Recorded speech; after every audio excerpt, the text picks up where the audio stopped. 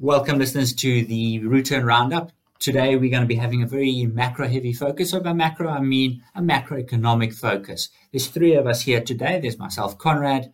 There's me, Michael. And last but definitely not least, there's me, Kino. Kino, sure. It's quite a bold claim there. Last but not least. So today, we're going to be taking you through three key points. So a little bit off topic, MJ. You've always been a big fan of salt and vinegar, but sorry for you. Lay's has stopped producing salt and vinegar chips, so I'm saying hooray. But I haven't stopped crying. Yeah, I can see the tears in your eyes. So you sent many letters to be included in the AGM, so you can put a word in there about keeping that product line. Here we go. MJ is salt and vinegar's biggest fan, but sadly no more. All right, so now we've got three topics coming up today. We've got the past Iran-USA oil price, hashtag World War III. We've got the coronavirus. What's that about? What are the effects? MJ is going to be taking you through that. And finally, we've got the rate cuts. Kino is going to be talking to you about the effect of the emerging market, bring it home to South Africa, have some macroeconomic perspectives. And then from there, maybe we'll see if we've got a surprise for you guys at the end. So let's get started. We've been seeing a lot of nervousness around oil prices with Iran, But the real question is, does Iran have the ability to affect oil prices significantly? The answer to that is no. Iran accounts for only 4% of oil production available worldwide compared to Saudi Arabia. MJ, give me a guess. What percentage of oil worldwide supply does Saudi Arabia have? Maybe 20%? Exactly. It's a huge percentage. Okay. It's not quite 20%, but it's definitely within that range. Okay. But now, Saudi Arabia and Iran are part of a Middle Eastern oil cartel called OPEC. Okay. And it has little room to independently increase oil supply to affect oil prices, as seen in 2015 when the USA lifted sanctions. There was a great fear that Iran would increase supply so as to try and get more income, but that never really happened, showing that they didn't really have the ability to. And Conrad, just to touch on that, we know Michael will be chatting about the coronavirus a bit later, but on the 12th of February, we just had note about OPEC slashing their forecast for global oil demand. This is on the basis of the coronavirus hitting China. There's been estimates of production slowing down. And what actually happened is that oil prices sank to a one-year low on Monday. So as the infection mania left businesses in China idle and, more forecasts of production staying low. So that's another factor to consider in this oil discussion. No, exactly. And with OPEC cutting their supply, it's worthwhile knowing that OPEC accounts for over 30% of the world oil supply.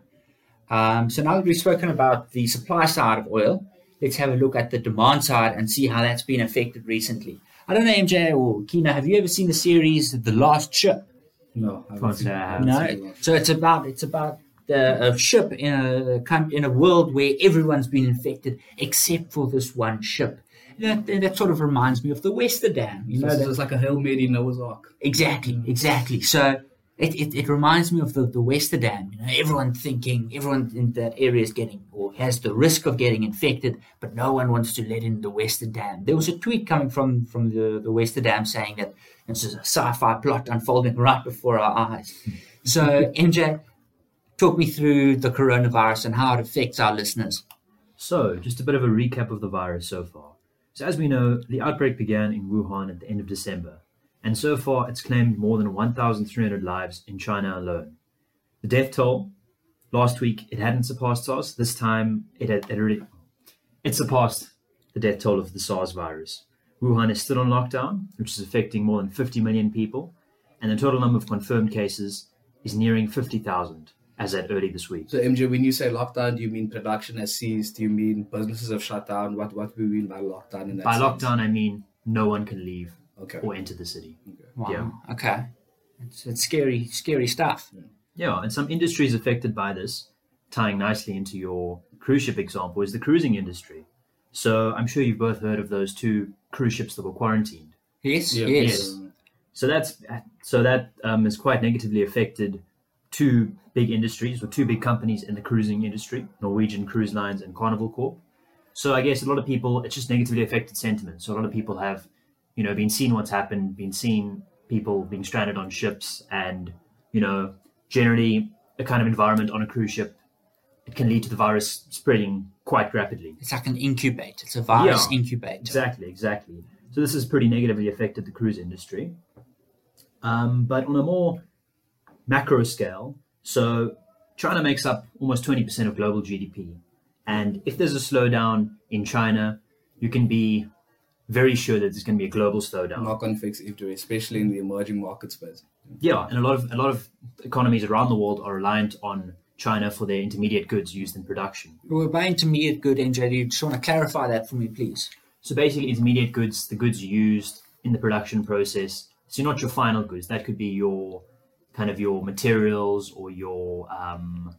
So if we talk about it practically, for phone is a final good, or a kind of intermediate good would be a component inside a phone. Exactly, a microchip. Maybe. So it's not semiconductor, microchip. Yeah. So it's something that's used to make the final good, but it's not its original component like iron or aluminium or anything. And it's not the end consumer product either. Yes, okay, that's right. And with many of these events of global uncertainty, investors, they tend to look at the non-traditional alternative forms of investment. So what investors like to refer to these forms of investments are safe haven investments. So another time when investors could turn to them, or did turn to them rather, was during the global financial crisis and many other financial crises. Can you give me an example of a safe haven, MJ? So gold, copper, those are two great examples. A more contested one is Bitcoin. So some believe that Bitcoin is a safe haven asset, as the Bitcoin price has been rallying quite a bit recently. However, it should be noted, though, that this rally started quite a while before the coronavirus outbreak began. So it might not necessarily be linked to the coronavirus. No. And I think we'll have a discussion of this at a later time, but I would say when it comes to safe haven assets, the reason why we can't compare something like gold to something like Bitcoin is that gold has actual physical value as a precious metal.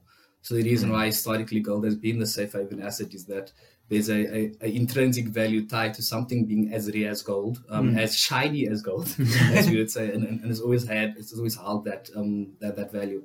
When it comes to Bitcoin, there's no real intrinsic value that if basically the narrative is if the financial system crumbles, the value of gold will still maintain because of its rarity.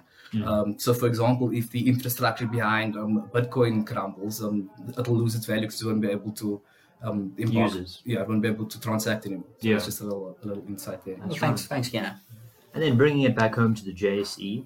So the JSE has been recovering relatively well since the whole coronavirus outbreak, including Naspers, which of course owns quite a large stake in Tencent, which is a Chinese company.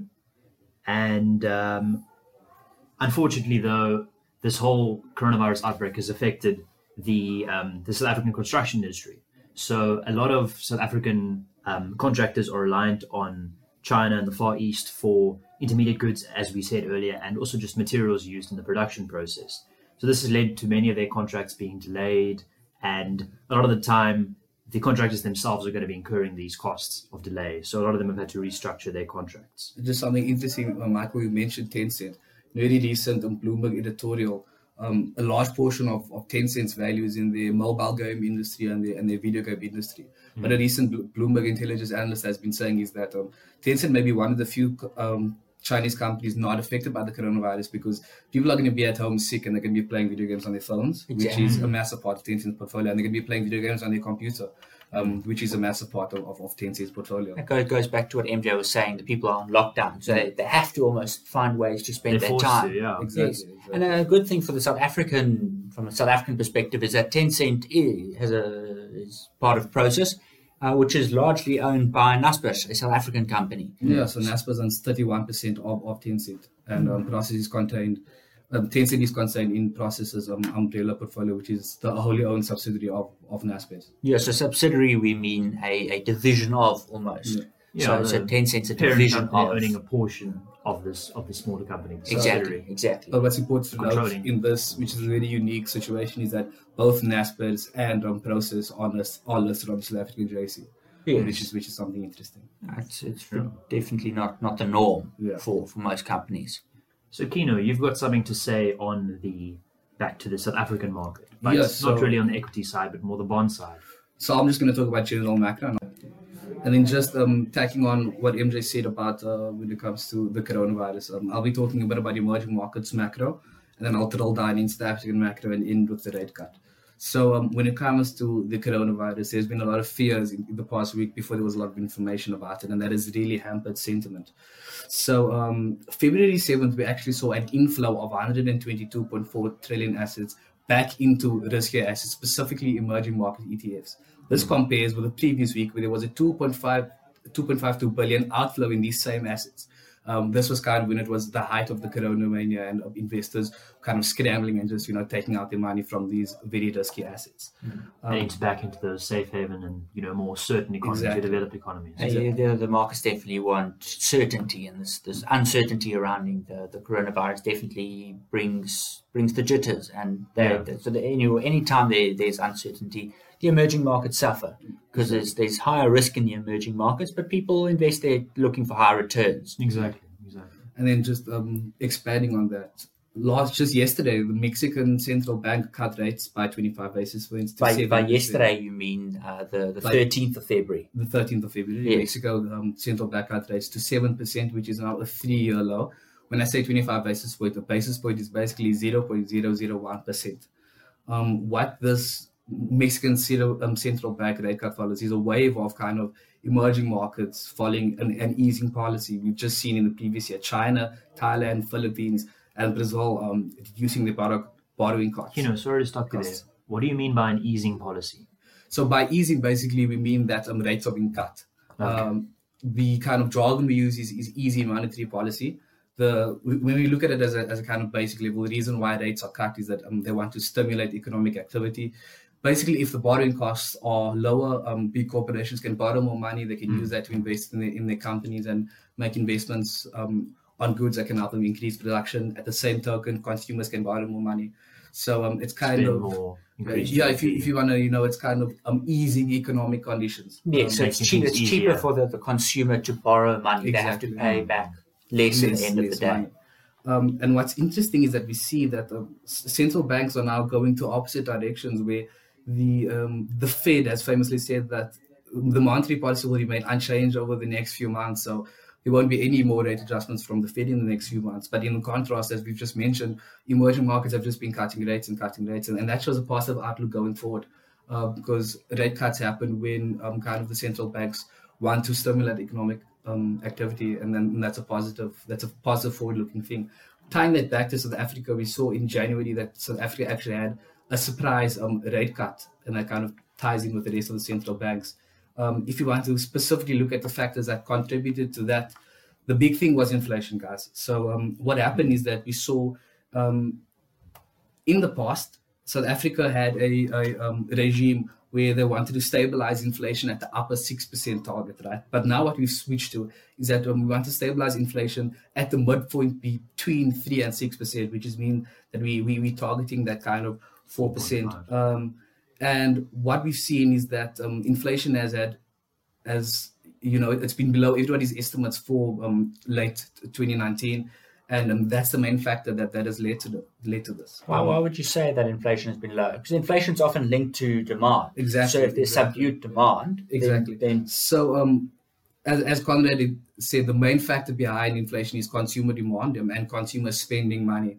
So while subdued inflation is a good thing and has led to this rate cut, the core factor behind is that we have weak economic growth in South Africa. Consumers haven't been spending, so we just haven't seen inflation. So it's kind of a double-edged sword in that it's a small positive going forward. That rate cut is obviously going to stimulate some economic activity, but the reason behind inflation being low is kind of that muted consumer demand for goods. Exactly, showing that the South African consumers are struggling. And, it doesn't help with Eskom having load shedding back. And, they say they've got a schedule, but, every week, they don't stick to their schedule. I don't even know if Eskom knows they have a schedule. Yeah. Maybe we should send them an email. MJ, when you're sending Lay's your salt and vinegar email, maybe send one to Eskom as well. Thanks. Yeah. And if you just tie that back in, these power outages from Eskom have been a very commonly cited negative macro factor by many economists and many analysts. Low levels of electricity supply have continued to be a scourge on the economy, and it has affected production a lot, actually. Then I'm just coming back to inflation, just to let's just give you the numbers when it comes to that. I mentioned that kind of 3 to 6% range, and us targeting the 4%. Inflation was consistently below that 4% in 2019, but in December it accelerated to 4%, which is basically right on target by the SARB, which is probably one of the indicators that the Reserve Bank used to. It's been a great chat today, guys. So today we've spoken about 3 key things, not including the Lay's salt and vinegar. Sorry to bring it up so much, but some of us are quite disappointed. And sitting here, busy trying to keep his tissues close by. So we've had 3 key points: the Iran-USA sanctions. The key takeaway from there is that Iran doesn't really have the ability to affect the oil price. But as we spoke earlier in the podcast, it did raise uncertainty, which definitely is probably one of the drivers behind why there was such a big movement in the oil price. And we're going to see that effect of the downward trend in the oil price in South Africa, maybe through the petrol price channel. So keep your eyes peeled for that. And then we talked a bit about how the coronavirus, how it continued to spread globally, and how this has had effect on not only China's economy, but the world economies, and including even our own economy and construction industry. And then we kind of tied that back into emerging market macro, where we looked at the kind of central bank policy following an easing regime, which a lot of emerging market economies followed, where we just saw Mexico cut rates to a 3-year low. And we kind of brought that back to South African macro and chatted a bit about our recent rate cut, and just chatted a bit about inflation, consumer demand, and the drivers behind inflation. Okay. Thanks, guys. Thanks for joining us today. Thanks. We hope you have a great week ahead. I mean, we hope you don't miss those salt and vinegar chips too much, but I would say good riddance. Wow. Oh, there's going to be arguments here now.